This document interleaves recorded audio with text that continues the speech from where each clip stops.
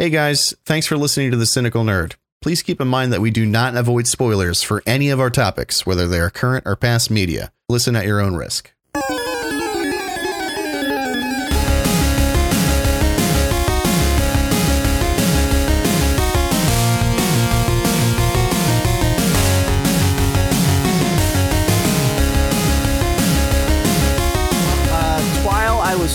I don't know why I'm doing that. While I was waiting for you, I was like, let me see if any late breaking news has dropped.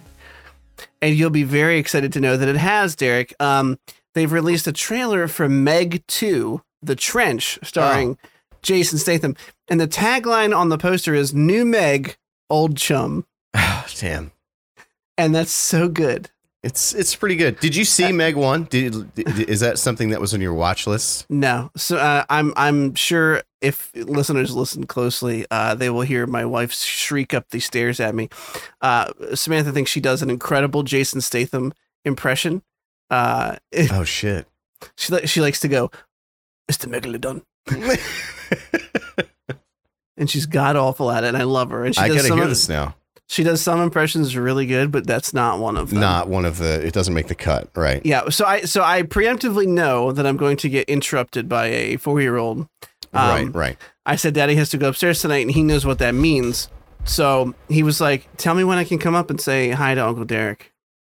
So you're just part of his routine now. It's cool. No. Stop right there. He's part of my routine. Let's get this. I want to get this sorted out. This is very nice. Yeah, he's a part of my routine. When he comes up, make sure you ask him what the name of our band is going to be. I won't like you and him. No, well, me, him, and Samantha. Oh, okay. She's gonna be lead vocals, dude. All right, very, very cool, very cool. How you doing? How's things? Not too bad. It's finals week. I'm stressing out. I took a what do you call Xanax. it? Like a practice test. Yeah, Xanax. Yeah, to really just mainlining them. The ambience. Yeah, and there's some ambience to bring me down. You know, I took a practice test before this, and I was like so confident, and I did very poorly on it. So I'm really scared. And as soon as we're done here, I'm going to do the real thing with almost no study time in between those two things. Yeah. But, I feel like I learned what I had to learn from the practice test. Right. And I'm ready to go. How are you? I'm freaking out. Let's not talk about it. What's going on with you? Realistically, this podcast is a great exercise in jostling loose the neuro connections in your brain, opening up your cerebellum. I don't know where I'm going with this. It's an economics course, and I feel like we really hash out a lot of economic stuff. So we do. We talk a lot about money and our lack of it in our pockets. Oh, true. There he is. Okay, here, I'm going to give you the headset. We're going to make this quick. Here, come climb on up. This man's wasting no time. No, you don't. Goo goo ga ga ga ga goo goo goo. No, don't touch the mic. Hey, I have a question for you. Wait. What is are you and your mom and dad starting a band?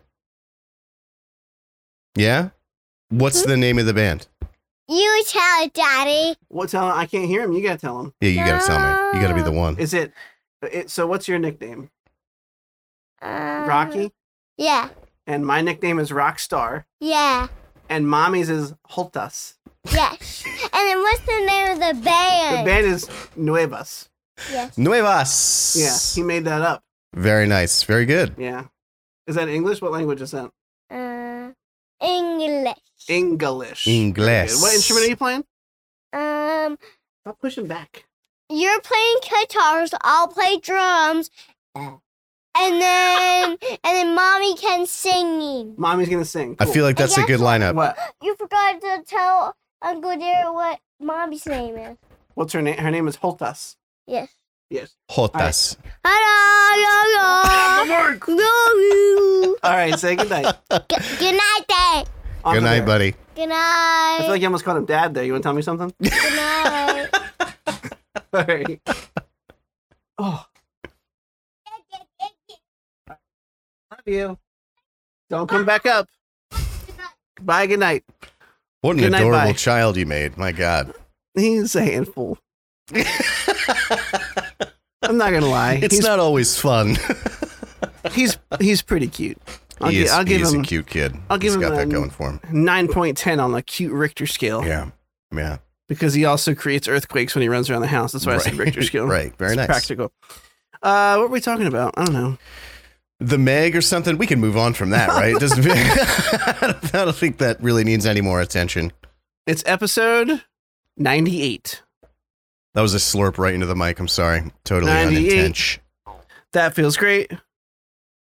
98. That feels great. Okay. We're probably gonna have a short sode tonight. There's not a ton of news. Also, if you'll remember, Derek, if you'll think back, if you'll hark back to last week, we had a late episode last week. We recorded on a Wednesday, which we almost never do. It's a very weird day to do it. But we had already skipped like 2 weeks at that point, so we didn't want to push it again. And just by luck of the draw, there hasn't been a huge ton of news that came out. But we have things to talk about. We have a few week in review items, not much. One trailer, that's it. And then we have a couple things for main topics. Sweet Tooth season 2 is out. We did episode 1 and 2. We have the whole of Star Wars Visions season 2 to talk about. I put in Barry thoughts. I know they're in the middle of the final season. I'm caught up now to the final season, and I figured we could talk about that just a little bit. And then talk about if you have anything you want to bring up for Dave. I'm okay not doing Dave. I'm okay waiting until it's done. But if there's anything that sticks out that you're like, I feel like Dave is like a push till it's done type thing. Yeah, that's fine. I just want to shout out that the first episode where he's talking about looking for love and meets that chick and he finds out she's was manipulating him to try and get in his pants was amazing, devastating, and has set the tone for the whole season so far. And the show is fantastic, and I can't wait for more of it. It really is good. It really is a bittersweet show. I feel like let me just leave it at this. I feel like remember when Louis, his show dropped called Louis, and it was like people called it like a love letter to the Gen X generation, like the forgotten generation that everybody kind of glossed over. I feel like Dave is like that for millennials. Like, we're in that weird growing up, you're still kind of a kid, but like not really anymore. And you have to start actually like employing the shit that you're learning. It captures that bittersweetness so fucking well. That being said, I'd rather watch it as a whole and just comment on the whole thing. Yeah. And also the piss and cum segment from episode, I think it was 2 or 3. Every time I think of it, I start crying because it was so fucking hilarious. He's like, is this too much? He's like, oh, this is ridiculous. I'm in a puddle. It's so great. And the guy gets offended. Hey, I worked really hard on that. When he's like, yeah. He was like, why is it hard? He was like, what do you mean? He said, you're coming. He goes, no, that was the magic of it. I was completely flaccid. I was like, piss and cum. It's a really good show. And just to give that episode one shout out before we move on, the way that they make this whole thing from his perspective and how she basically manipulates him from his eyes. And then at the end, you get that it's that classic bittersweet gut punch where they have it out. Mm-hmm. And she's like, I didn't have a good home life. Like I was cutting myself. Like, she's like, and Dave's like, oh, like, I didn't know that. And it's the whole show is, I love it so far. Yeah. Okay. Onto our stuff and things. Episode 98. I said that already before we begin.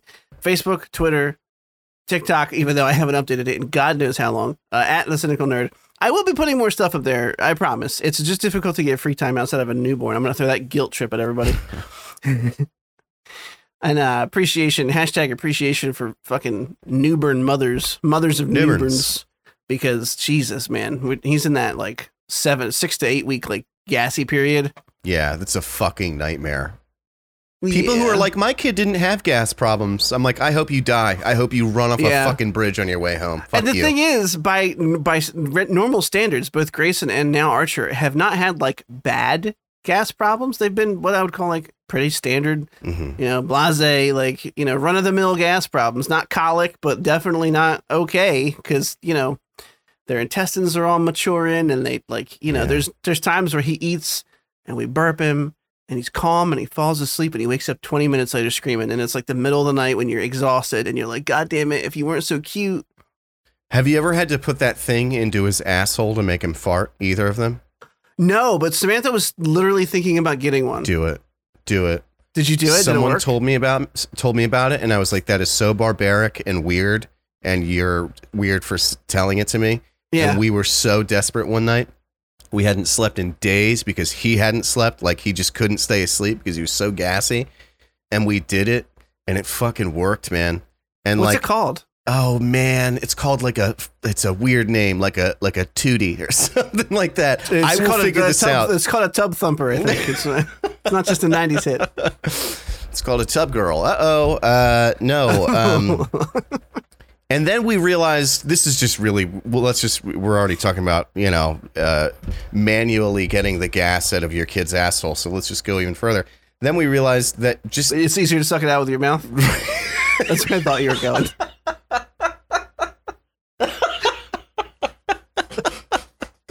Now let me ask you. Wait, Brett.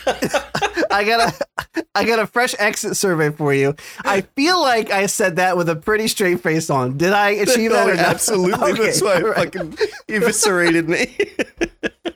All right, good.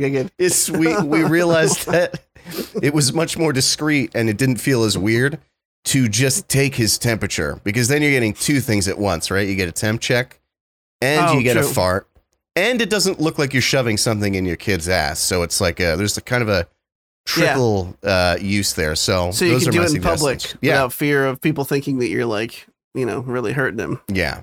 Precisely. I forget what the word is for that. Sodomizing. Sodomizing. Yeah. I was on the tip of my tongue. Just never mind. Not off the back of a Newbern joke. Okay. I feel like we're killing it right now. All right, listen. The first things first, we have a promotion to talk about. Not to either of us. Do you know who Jim Lee is? I feel like the answer is yes. Do I know what? I'm sorry. Say that one more time. Do you know who Jim Lee is? I do. Yeah. Excellent comic book artist. His work is very famous. He's got a very iconic style. He draws superheroes like to my 16-year-old brain the way they're supposed to look. And he has been at DC for the longest time. He's done a ton of the Batman Hush graphic novel. He did that. It looks fantastic. I love it to death. Anyway, he is now the president of DC, not DC Films, what was James Gunn's job and Peter Safran, but he's president of DC. So all things comic books, the medium, the actual, the source material, I guess you would say. And that's good for a couple of reasons. One, Gunn has talked about them uniting the brands and getting working more closely with the comic book source. He recognizes that it's not just a garbage heap to rummage through to try and find new source material for blockbusters. And I found out something interesting in this article. If you've taken note of DC doing things like putting relevant comic books at the end of trailers, like at the end of Flash, they put the Flashpoint comics up and showed you like what comics you could go look at. That's Jim Lee's thing. Like he was in charge of, he's the one who had the idea to do that kind of stuff, to promote the source material, get people interested in comics. And I want more of that. And I think that's a great idea. And, there's currently rumors that the Superman Legacy film, excuse me, I'm burping a lot, is going to have a video game come out roughly within the same time period of the movie, which would be, if it's good, great for a couple of reasons. One, there hasn't been a good Superman game. That's right, ever. And two, it would help to tie it would really help to knit things together. It would help to show that like the vision that he has for DC is plausible and it's working. It's working, to quote Anakin from episode 1. I'm full of just bullshit. It just rattles around up here all day long. Just hitting me with it today. Jeez. Now, so tickling me. What you may be asking yourself, dear listener, dear viewer, I don't know how you're consuming this. Would Chris and Derek be talking about this if it were Marvel? No, absolutely not. That's because this is my podcast and I like DC. And so that's what we talk about. Sorry, I said my podcast. I sounded very like you can't touch it. It's Derek and I's podcast. No, it's his. Whenever we're off the air, he's like, "Don't forget who's in charge, bitch." Don't forget. He's very. I give him the eyes. You know how they look. I don't have to do it. I'm like, I had an idea. He's like, "Yeah, we're not going to do that. We're going to do what I want to do." I did tell him that just today, that I had the thumbnail done for whenever we watch Guardians of the Galaxy Volume 3. Done. You have no choice. He was like, don't give me input because it will be neglected entirely. Can I say something embarrassing about that? Yeah, please tell me. I'm sorry. You were going to say something relevant to the source. That's okay. I want to hear what you have to say. Again, you're in control, so why don't you go first? Oh no. I thought Buffalo Bill was based on a real serial killer named Buffalo Bill till today. So did I till just now. Oh, so okay. I guess that's a common misconception. Boom. He's just the killer from Silence of the Lambs. He's not. He was never a real person. He's just a person in that movie. Yeah. I mean, he might be like influenced by a real killer, but he himself, there was not a real guy that went by Buffalo Bill. Can I tell you some crazy shit? Yeah. I've never seen Silence of the Lambs. I've never watched it.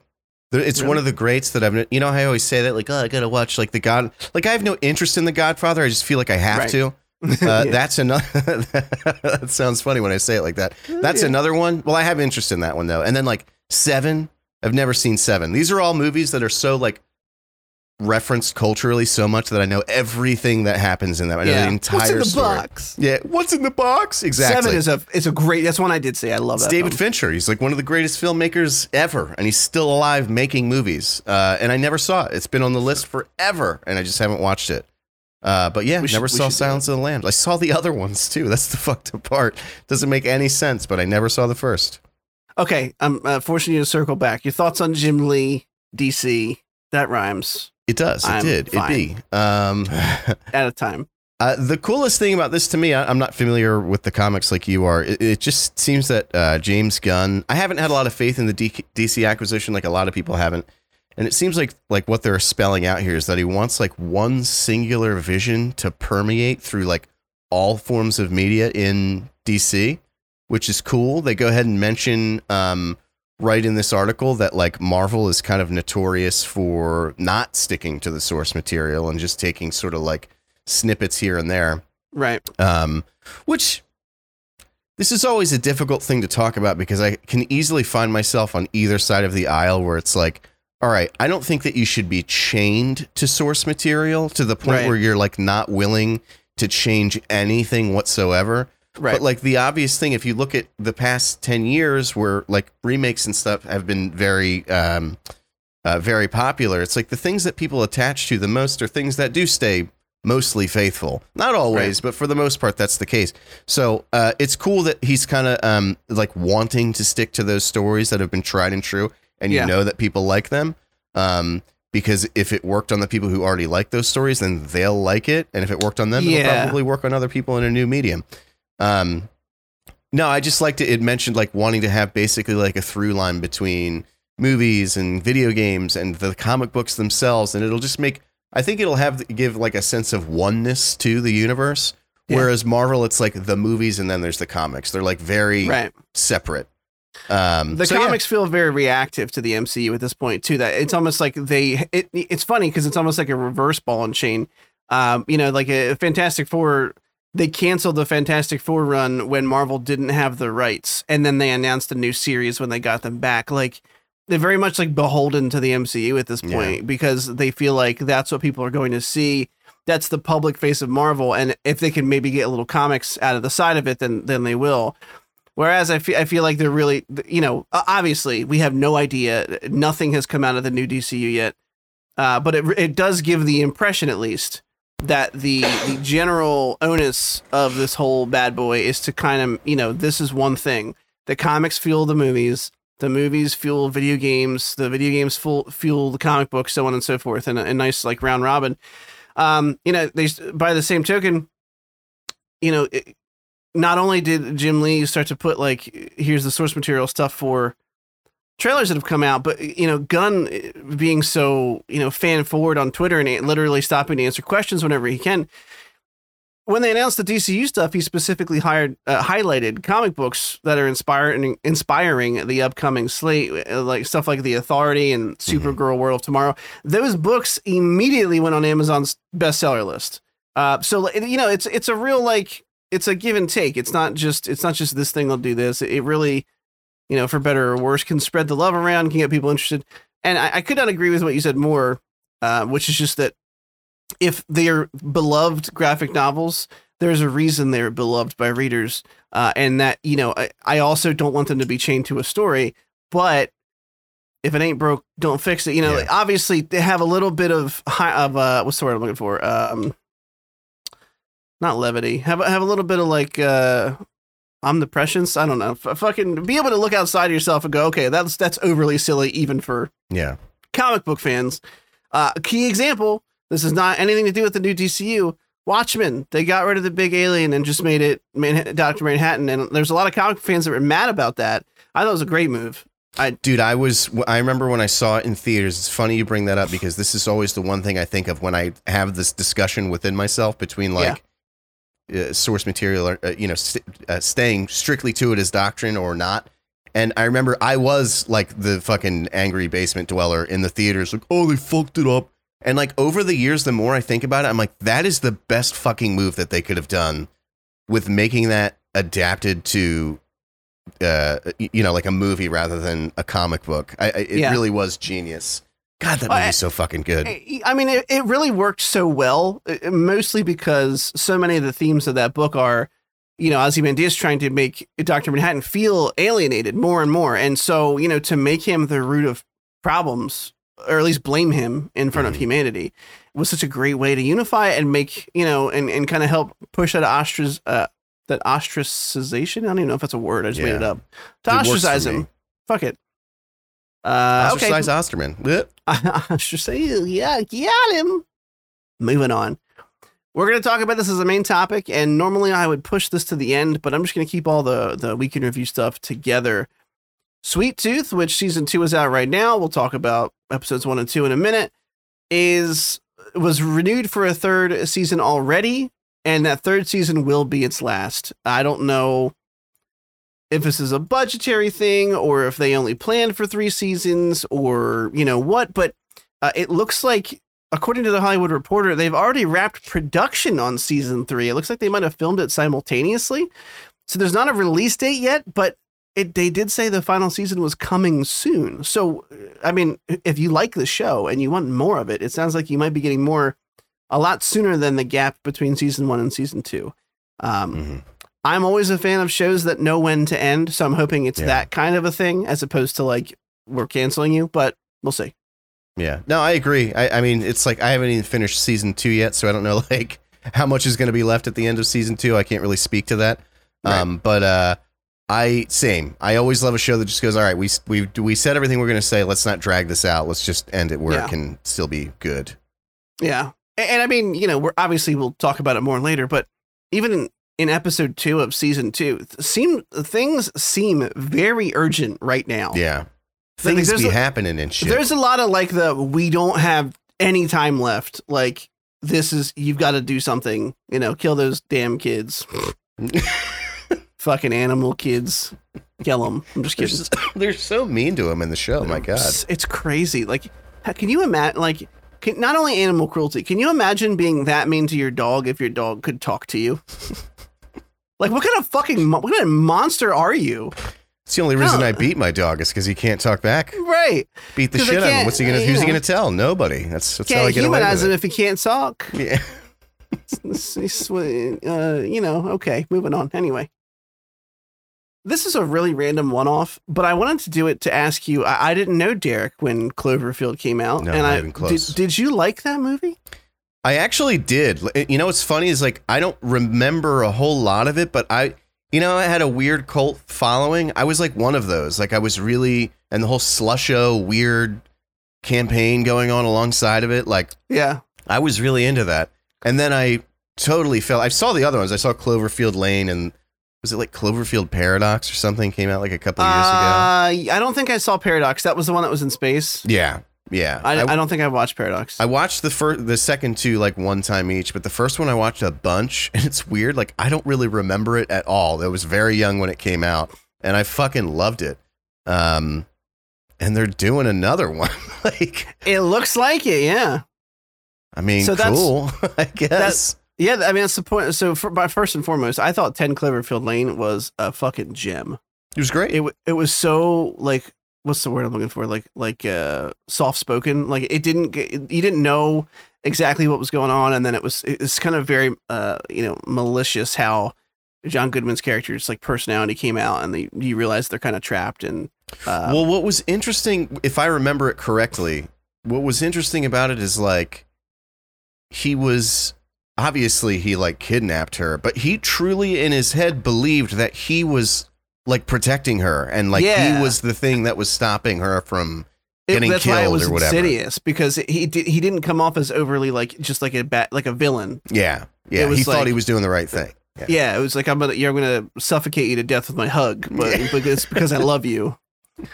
Yes. So you mentioned the Slush Show website, whether or not that was an intentional connection to this article. Good job. The Slush Show website is once again active after being all offline for some time.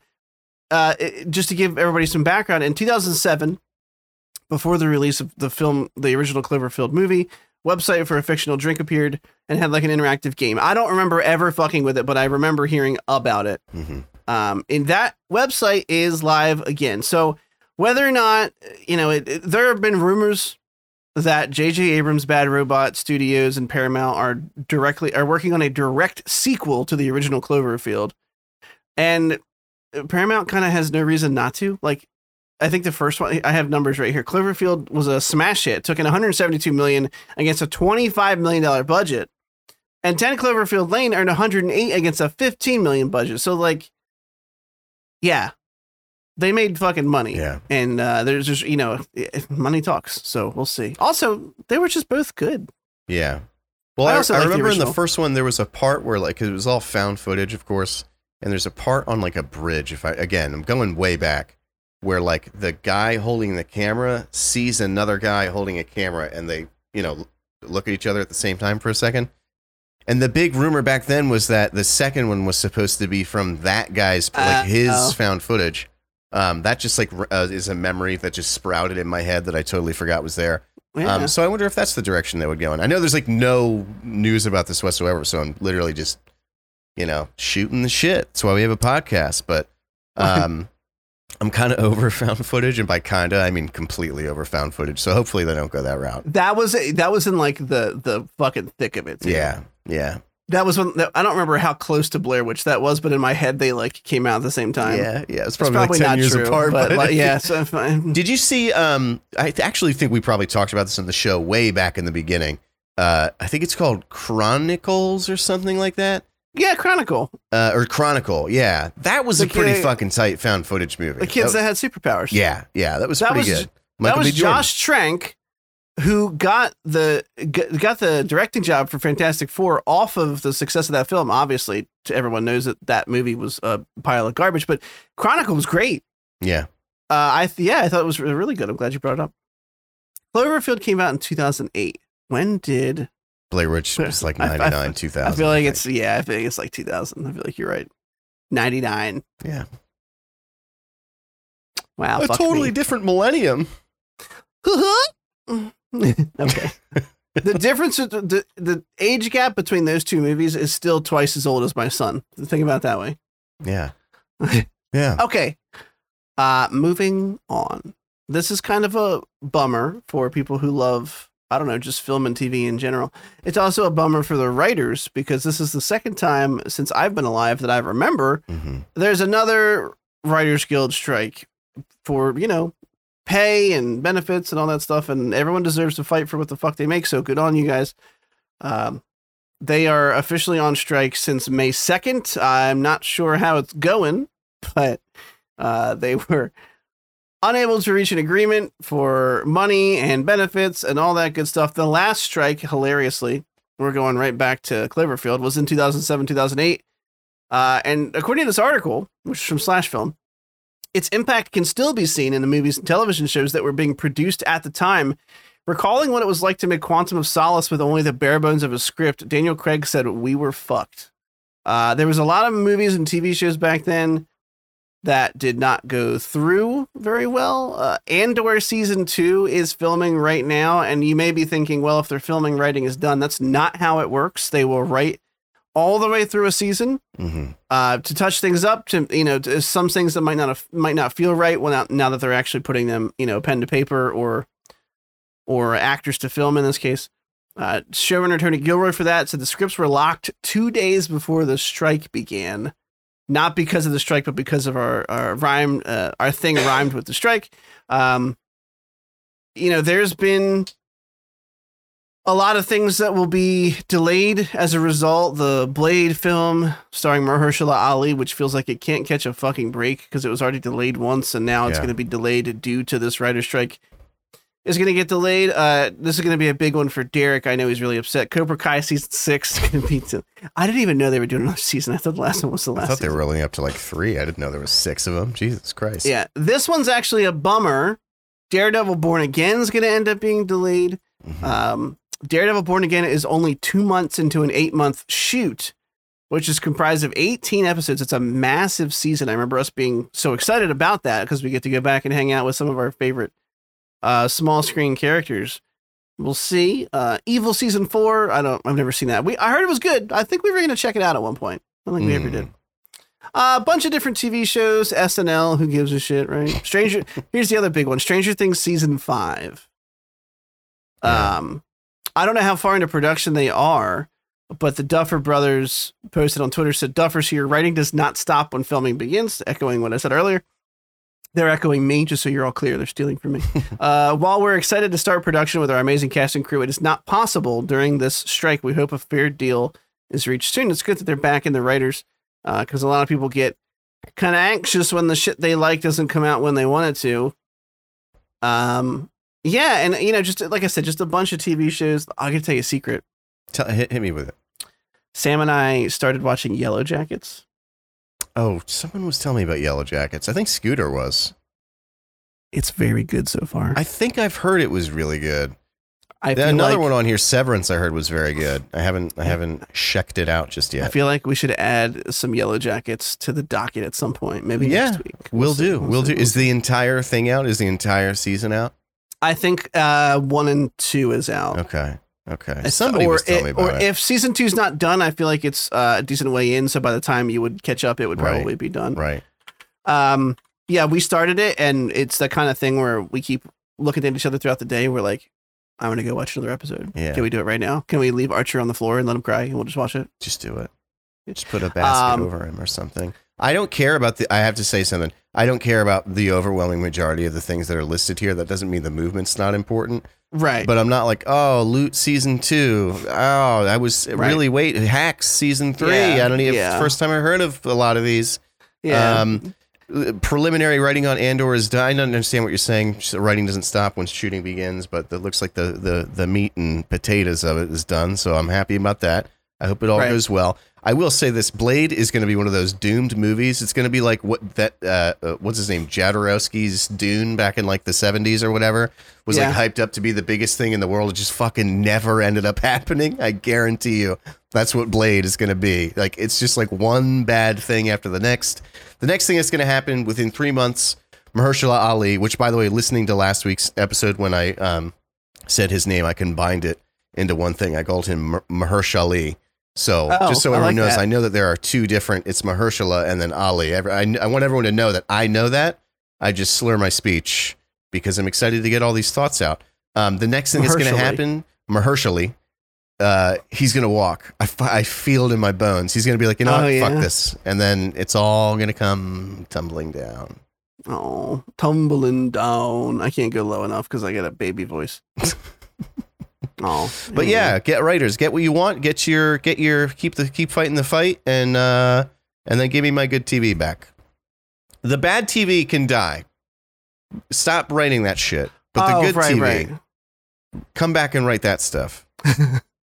Yeah, only come back with the good stuff. Yeah.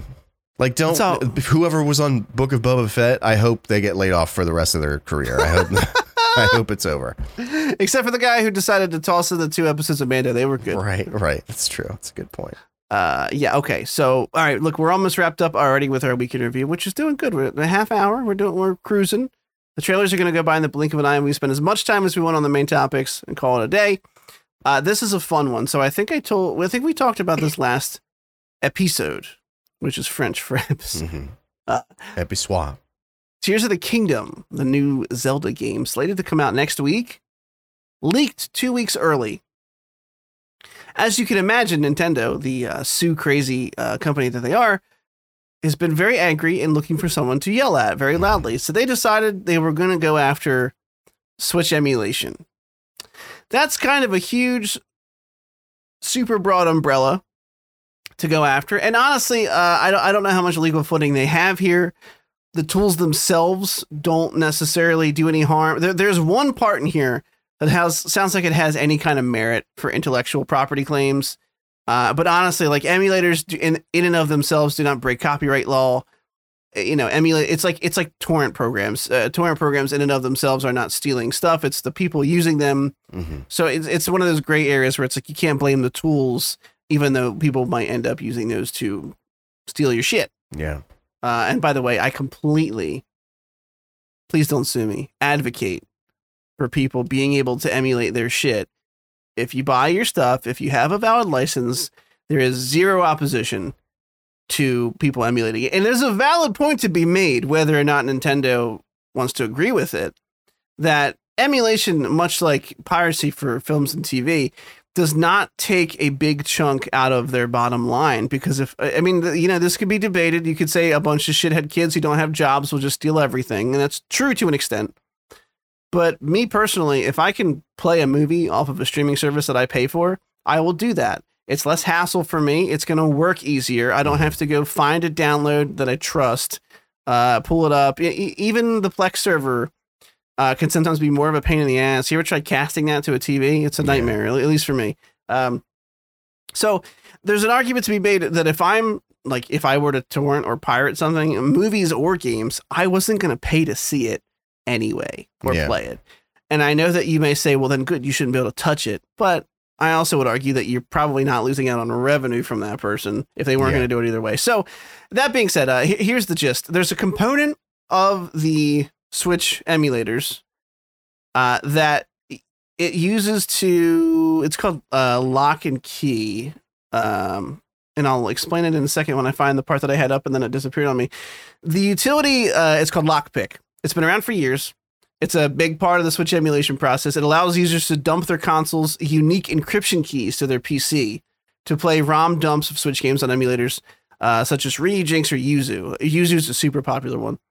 While emulation in general is often associated with piracy, that's like this application, because it takes Nintendo's intellectual property and allows you to take that unique encryption key and put it on your PC to be able to play those games.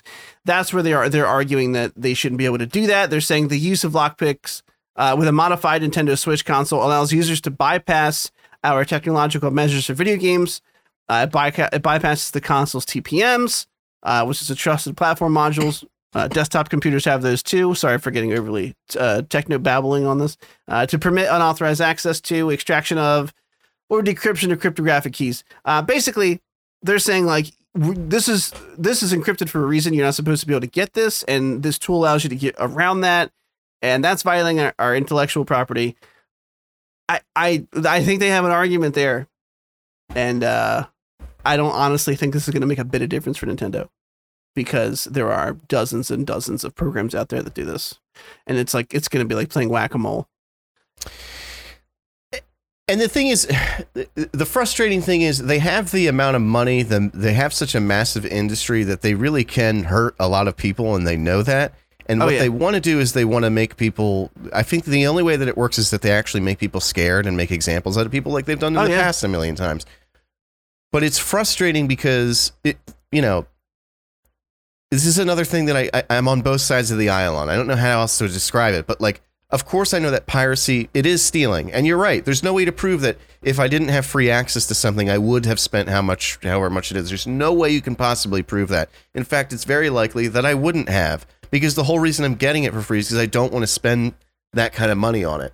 On the other hand, it's like, do I think that, and this is like the fucking topic of our generation, and that's like, is stealing ever okay? And I think, in my opinion, I think in some cases it is. Like, I think that if your fucking child is starving and it's between you getting cuffs on your hands and, so they can have a bottle of formula or something, it's okay. It's morally okay. It's not legally okay, but I wouldn't think any less of you for doing that. But there's a difference between stealing formula for your kid who's starving and stealing a video game when you have money to spend on video games. But still, it's just like, if you look at Game of Thrones, it's a matter of accessibility. And we've bitched about Nintendo and what their prices cost 100 million times in the show. There's no need to retread that. But if you look at Game of Thrones when it was on HBO, and before HBO Go, and HBO Now, and HBO Max, and all these things that are streamlined, easy, here's, we'll take money, we'll give you these features. It was such a fucking nightmare to get set up with whatever HBO's app was called. You had to have a cable subscription first, and then you put a key through a thing, which then they had to verify and send you a thing for the app. It was like a fucking nightmare. Yeah. So around Game of Thrones season, I think like 3 or 4 is when it truly blew up. That's when torrents just like it skyrocketed of the show. Yeah. And so the show itself blew up, and it's always a pain in the ass. Even like if you have a trusted source to download something from, to pirate something from, you always feel a little like, but what if? Like, what if there's some fucking rootkit in there or whatever? Yeah. Like bloatware or something. And so HBO recognized, I think, we have something that's super popular, like immensely, ridiculously popular. And if we just make this more accessible to people, maybe they'll just do it the honest way. So they made it cheap, and so many people wanted it that they like made it back in dividends, and the entire platform just exploded into what is now HBO Max. And it's like if you price things fairly and you make them easy to access, people don't want to steal it. It's when you lock it behind these absurd price points. And especially locking it on one console that fucking sucks ass. Dude, of course I'd rather play it on my PC where they already have a crack of it that's running at 60 FPS. Like, why would I opt for an overpriced game from 2 generations ago when you're not willing to compromise you're not willing to compromise $1 on games that are fucking 5 years old? Like, why would I want to compromise with you? It just doesn't make any sense. Of course, it's not going to go the way we want it to. They're going to sue the shit out of like everyday people, and their plan is to just scare people, and it'll probably work for a little while, and it'll just creep back to where it is now. It's just I don't know. The cycle continues. Well, right along with what you just said about that, it's mostly about them trying to scare people into not doing it. This article says, the escalating threats could have a broader chilling effect and have already convinced at least one emulation team to stop their efforts. The duo behind Skyline Emulator, which is a Switch emulator for Android devices, announced that they would be shutting down development. And they posted today, it is with great sadness we bring you this news. And they cite, Nintendo has recently issued a DMCA takedown notice against Lockpick RCM, which will likely come into effect Monday. Lockpick is a core part of legally dumping keys from the Switch. They claim that it circumvents their copyright protection and therefore violates copyright. We find ourselves in a position where we are potentially violating copyrights by continuing to develop it. So it's not even that they were right and that anyone awarded any kind of verdict to Nintendo. Just by the threat of doing it, people were like, we don't want any part of that because we don't want to get sued for a bunch of fucking money. I gotta tell you, it's a scummy move. Clearly meant to intimidate people. And I'm definitely going to be emulating Tears of the Kingdom, Nintendo. I want you to know that. But I'm going to be doing it. I'm going to be doing it legally with a key that I purchased from you. I'm going to fucking pay you for it, even though I hate your platform. I hate it. I hate your platform so much.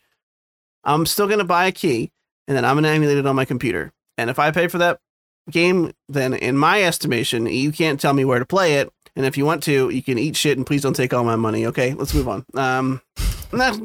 Trailers. Trailer. So yeah. Trailer. Correction. Trailer. It should be the title of the episode. Episode 89. Trailer. Parenthesis S. Oppenheimer. It's the only one we got. It's a fucking good one. I'm gonna spoil it. Sloppy Toppenheimer. That's the name of the episode. Oh, I sucked your dick and you came. How could this have happened? Oh no, it's all over. Okay. Dude, this trailer's fucking great. I want to. Yeah, it was pretty good. Sloppenheimer, name of the episode. I'm writing it so I don't forget. Sloppenheimer. I'm gonna think of a thumbnail now.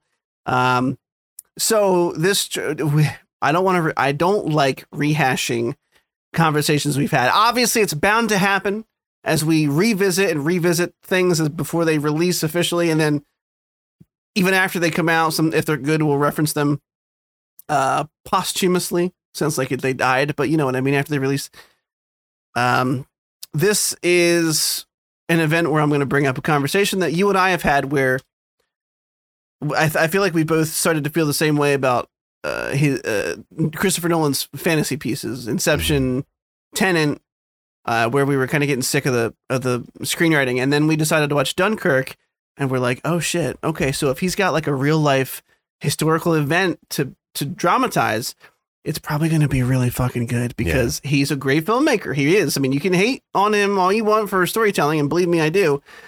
His movies look beautiful, and they're well shot, well framed, all that good stuff. He's got a good director of photography. He's got a good DP. That being said, this trailer for Oppenheimer is really fucking good, and Cillian Murphy looks like he's doing an awesome fucking job in it. Yeah. And it just looks really good. I can't wait to see that. I really can't wait to see it. I don't know if I just haven't been paying attention. I had no fucking idea Matt Damon was in this movie. I had no idea that he was in it. I didn't either. Yeah. And it seems like he's not just in it. It seems like he's really in it. Like he's like a co-star in the movie. He's not in just like in one scene. He's like in the whole trailer. Yeah. No, it looks great. What else do you say? It looks like a Nolan film. The shots are all wide and in the highest fidelity known to man fucking kind. The costumes are crisp. The lighting is great. It just looks good. It has a very good. It was really unsettling the way that they used the not Richter scale. What's the radiation one called? That one, whatever. Oh, I think it's a B. It's whatever. It's a scale. What reads radiation? The way they used that in the soundtrack of the trailer to Geiger counter. Geiger, that's it. Not a B, a G. My G. BGs. BGs. That's the sloppy top. Yeah. Sloppy Toppenheimer. There it is. Sloppy Toppenheimer. Oh, no, it looks very good. I agree. Right down again. Sloppy Toppenheimer. That's really good. I really like that one. I gotta think of a thumbnail. Okay, yeah, no, it looks great. So yeah, Matt Damon is, dude, every single time. This is not me making fun of the mentally challenged. It is me referencing Team America. Every time I hear Matt Damon's name, I want to go Matt Damon. Yeah, because I think it's pretty common. Yeah, unfortunately for Matt Damon. But yeah, the billing on this movie is Cillian Murphy, Emily Blunt, Matt Damon. So he got third billing. He's even billed above Robert Downey Jr., who I didn't know was in this until like the last quarter of this trailer. What I like most about this is it looks like it's going to obviously cover the development of the atomic bomb, all these really interesting facts about it. Like they built this whole little town, and it looks they're doing like an Avengers recruitment around the world of like, we got to get the smartest people. We got to bring them all here. They're only going to work well if their families are there. We got to throw up this town overnight, and it's going to be the center for building an atomic fucking bomb. This is not spoilers. This is how the story happened. I don't know all the nitty gritty details, which is A, why I'm so excited to see this movie. And B, because it looks like it's going to cover the buildup and then some of the aftermath and asking these really big questions that ultimately haunted Oppenheimer for the rest of his life about questions like, did I just create a weapon that will eventually destroy humanity one day? And those are not easy things, I would think, for a man to have to grapple with. I think that sometimes after I take a particularly massive shit, but well, sorry, that's so stupid. I started laughing before I even got the joke out. Like a fucking 12-year-old who's about to tell the same fart joke. Chemical weapons is what I was getting at. What I liked about the trailer is that like the meme of this movie has become like, hey, Oppenheimer, will you make us a bomb that kills hundreds of thousands of people?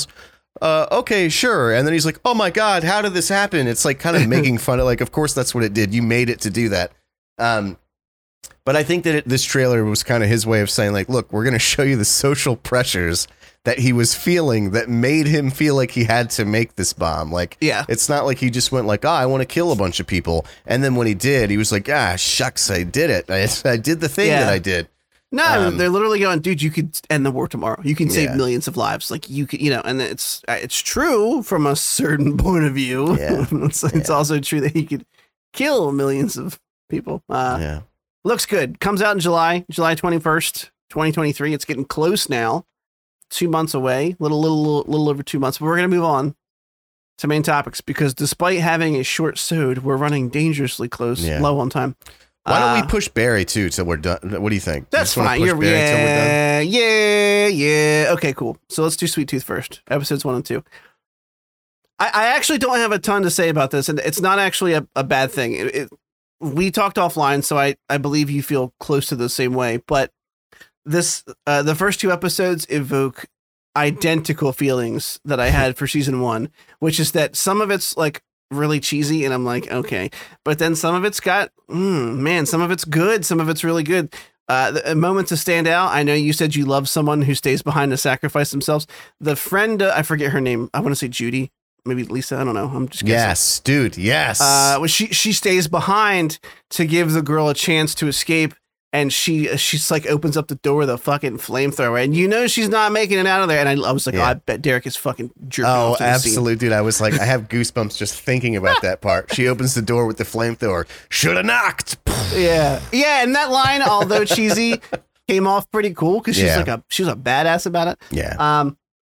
It's this interesting thing where like I feel like I know where the story's going. Like obviously Gus is the key to this. Like he's the first one. I don't know if it's going to be like Sadie's whining. I thought it was one of the kids. I don't know if it's going to be like, his birth is the reason there's a contagion, but I feel like it's a little odd. But like I said earlier, it feels very urgent right now. So I'm curious how the story is going to progress. A standout character for me is still the doctor being forced to experiment on the kids. Yeah, dude. His story is really good, and he's playing that really tough area where he's being forced to do really shitty things at threat of his loved one being killed, and you can tell he doesn't want to. He's trying everything with Gus to get answers a different way, and they even showed some of Jeopard Big Man's backstory about why he decided to join up with the Last Men. I thought it's great. I like him a lot. Him feeling lost after he loses his wife and son, and he's just looking for answers, and they promise him answers, and it feels like it'd be so easy in that position to make the same choices. But yeah, how you feeling about it so far? Same. It's for everything that I'm like, oh, this show's so corny. Something happens that's really sincere that I love, and that was the same thing with season 1. I remember, I think I watched the first episode of season 1 and wasn't into it, and just after I got like 2 or 3, like I just kept finding things to go like, all right, I'll watch one more, and the next thing I knew, I watched the whole season. And it's really same thing here. It has this.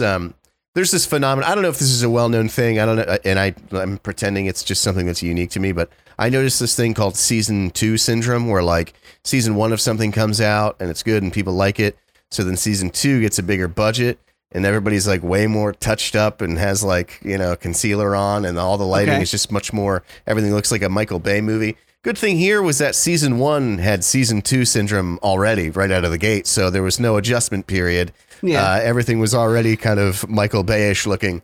No, I like it. I think it's what I like about it is that it sits in this sweet spot between like it's a kids movie, but it's like the Goonies. Remember you watched the Goonies when you were a kid, and obviously it's a kids movie.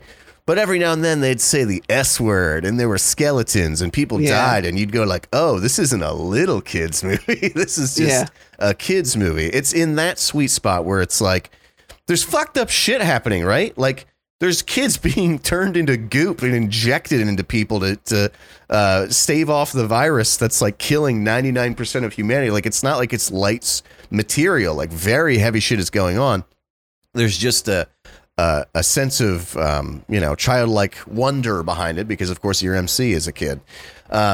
Thank God they must have listened to the podcast because the fucking front porch wisdom guy who like talks in the beginning and the end of every episode now only says like 4 words. He's like, Gus is on his way in. And like, that's it. It's not like a whole fucking monologue. It's still so cringe. It makes me want to skip right past it. But no, it's very, it's cool. Far between. I agree. I like Jeopard. I feel like that guy has like Keanu Reeves syndrome where he's like not a good actor, but you just like him so much that you're like, I'll pretend you're a good actor. Yeah. Because I just like seeing you. They took the first take there, didn't they? It's okay. Keep going. Yeah. We'll keep it rolling. No, I really like it. I look forward to the rest of it. Same. I was contemplating watching more last night and decided to hold off because we have the whole week or more than that. We don't have to finish it, but you know what the fuck I mean. Okay, I didn't watch the last 2 episodes of Visions, by the way. I never got to them. I watched. Oh, okay. Yeah. So I watched most of it. Yeah. We can talk about it holistically. Just what we've watched, what we watched together. Okay, so Star Wars Visions is the other thing we're talking about this week. Another, what is it, 8 episodes? Is that what it is? I think 8, of 15-minute shorts from various animation studios. We've talked about this before. We talked about season 1 before. Well, just to get started, season 2 is incredible.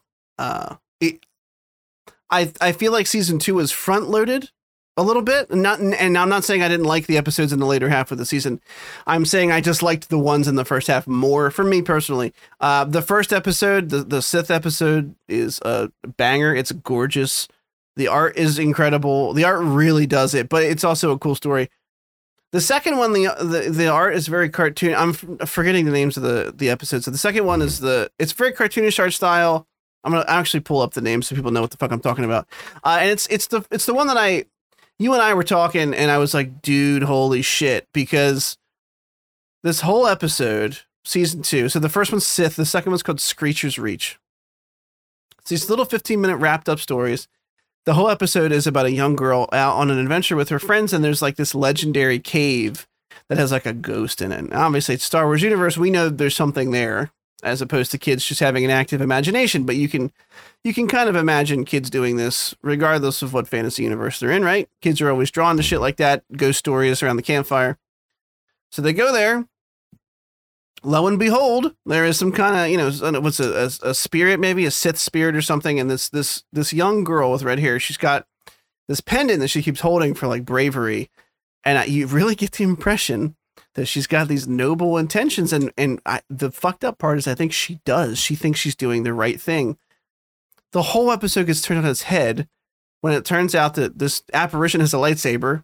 It's a Sith, I guess, and is of the shriek language. All it does is fucking scream at her. She kills it to get away.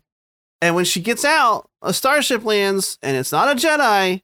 It's a Sith who was whispering shit to this little girl about go here, do this, be brave, and I'll take you away from this planet. And she ditches her fucking friends to get a better life. And she's like, I'm sorry. And she's going to go be a Sith apprentice. And I thought it was, this is my favorite episode still, I think this is my favorite one, regardless of how cool some of the other ones get. I fell in love with this, somewhat because it surprised me and somewhat because it was just an awesome little 15-minute cohesive story. I'm rambling. There's a couple more episodes I want to bring up, but I wanted to get your thoughts on it overall so far. No, I think it's great. I liked season 1 too. I think that season 1 as well, I should say. I think that what makes it cool is that it takes. I know last time we talked about season 1, I likened it to the Halo animated thing where they did the same thing. It was like 10 episodes, different studio for every episode. The Matrix did it. Yeah. And what is cool is that when you do something like that, you can take the bare bones of what makes Star Wars, but then just totally reimagine it and do something unique. But it's not like you're straying from the source material and creating a whole movie or a show. It's a 15-minute short, so it's okay to sort of experiment, in that way. That's what I think is cool about it. So with season 1, it was very hit or miss. The episodes were either very good or very stupid. And I think, again, I haven't watched the last 2 of season 2, but I think that season 2 has been more consistently good. Like, whereas there were episodes of season 1 that I was like, no, this isn't for me. I don't really think I felt that way about any of them so far in 2. Yeah. So of course some are better than others. I really liked the first and second one as well. I think that my favorite one, it's tough. The one with the statue heads, which was animated by the same studio that did like Legend of Korra and The Last Airbender, was very, very good. Journey to the Dark Head. Journey to the Dark Head. That's it. That was very good. My favorite, I think, was the dancer one. I should have known you like that one. You fucking weep. The dancer one, which was after that, I think is my favorite. There's like this rebel cell. They're like trying to trick. She basically gets her kid taken away from her by the Empire when it's a baby. She thinks that she has the dude who stole her kid cornered, but it turns out it's her kid. It's very, I'm not going to explain the whole goddamn episode. Animated so fucking beautifully, scored beautifully. It was just so emotionally intense for something that was less than 20 minutes long. I was like amazed how invested I was in this story. It was just so minute. And the only other one that I really want to mention again, because I haven't finished it, is I think it's the studio. It looks like it's the studio who does Wallace and Gromit. It was called I Am Your Mother. Yeah. And I just liked in that one, I saw the title I Am Your Mother, and I'm like, okay, well, they're doing a play on I Am Your Father. So this is going to be a heavy thing, except it's the mom instead of the dad. And it wasn't heavy. It was very lighthearted. It was still very human. It's about like, go away, mom, you're embarrassing me. And then learning to just accept each other. And, and in the end, she's like, of course I showed up. I am your mother. And it was like not this heavy thing. It totally threw me off, like threw my expectations out the window. It was just this fun, short, sweet, lighthearted, cute, heartwarming episode. I was just like, I love this, man. Like, this is so... I've said this before on the show, but like I'm getting to this point now where the mainstream Star Wars stuff, I can't help but say I'm losing interest in it. Like Mandalorian, we talked about last week or the week before, and it's still good, but it is losing my interest. The mainstream movies, losing my interest. I don't mainstream media. Mainstream media. I got a gun. Losing my interest. All I want to talk about is blasters. The new Rey trilogy coming out. I hope it's good, but I'm not excited for it. Yeah. Not that all the sort of like headliner stuff doesn't interest me, like Ahsoka, I'm very excited for. But I'm realizing now, like the offshoot stuff of Star Wars, there's so many little fucking nuggets of gold in them. Yeah. And I actually think I already mourned this last episode, so I won't retread it. But it's just a shame that I understand why people are like, nah, I'm done with Star Wars. I'm not, but I understand why people are. And it just sucks that I'm finding these things, and I want to be like, buddy, just watch this show. Like, you might like it like I do. You might reignite your love for Star Wars like I have, but I know they won't listen to me. And so I wish I could rewind time to 2021 when I was telling a younger Derek how much I loved Rebels, and he was telling me how he wasn't going to watch it.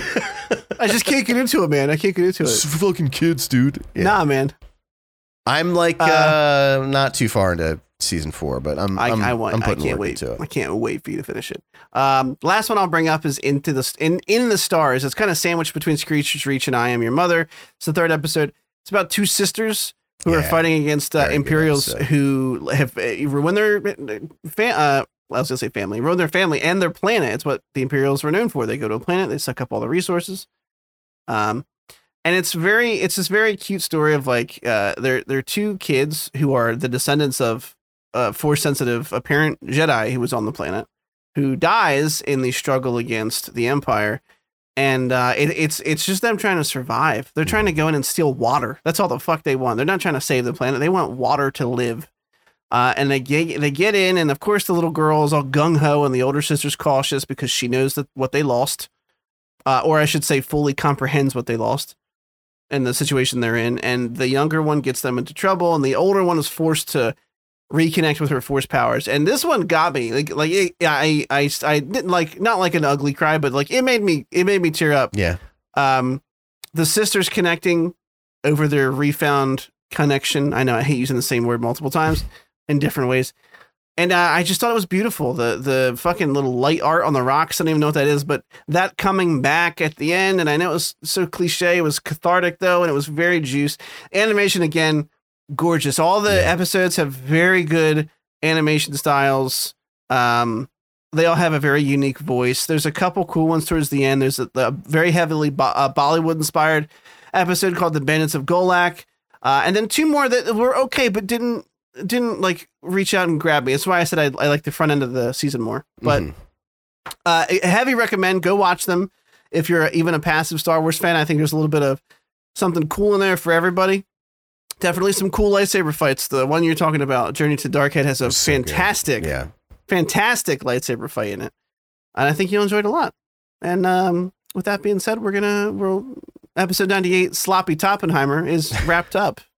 And I just want to correct you. You called me a weeb earlier. Legend of Korra and Last Airbender. That's an American animation studio. Okay, it's true, but we all know that anime is not relegated to Japan. It's coming for you. Okay, Derek, where can everybody find you at?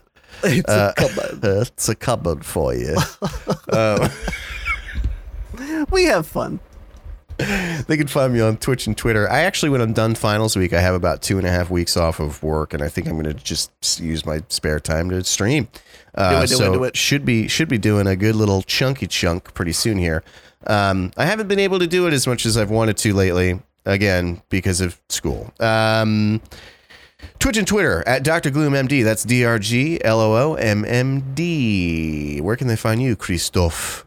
Nowhere, because I haven't been streaming at all. But if you're curious, you can follow me at Crispy Mana, CRISPYMANA, or Mana if you're Derek. Mm-hmm. Twitter and Twitch. Hey, Ron. There's Ron. There's Ronaldo. Hello, Ronaldo. Hi, how are you?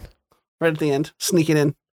Yeah, you can find me there. I have not been streaming. I probably will not be for a couple weeks unless it's a rando like weekend stream with the boys or something. We'll see. Just until the little one's not so little anymore. Yeah. It's tough. It's tough. It's tough out there. All right. We'll see you guys next week. See you then. Chiefs and Chiefstress. I don't know what the female version is. Chiefstress. Okay.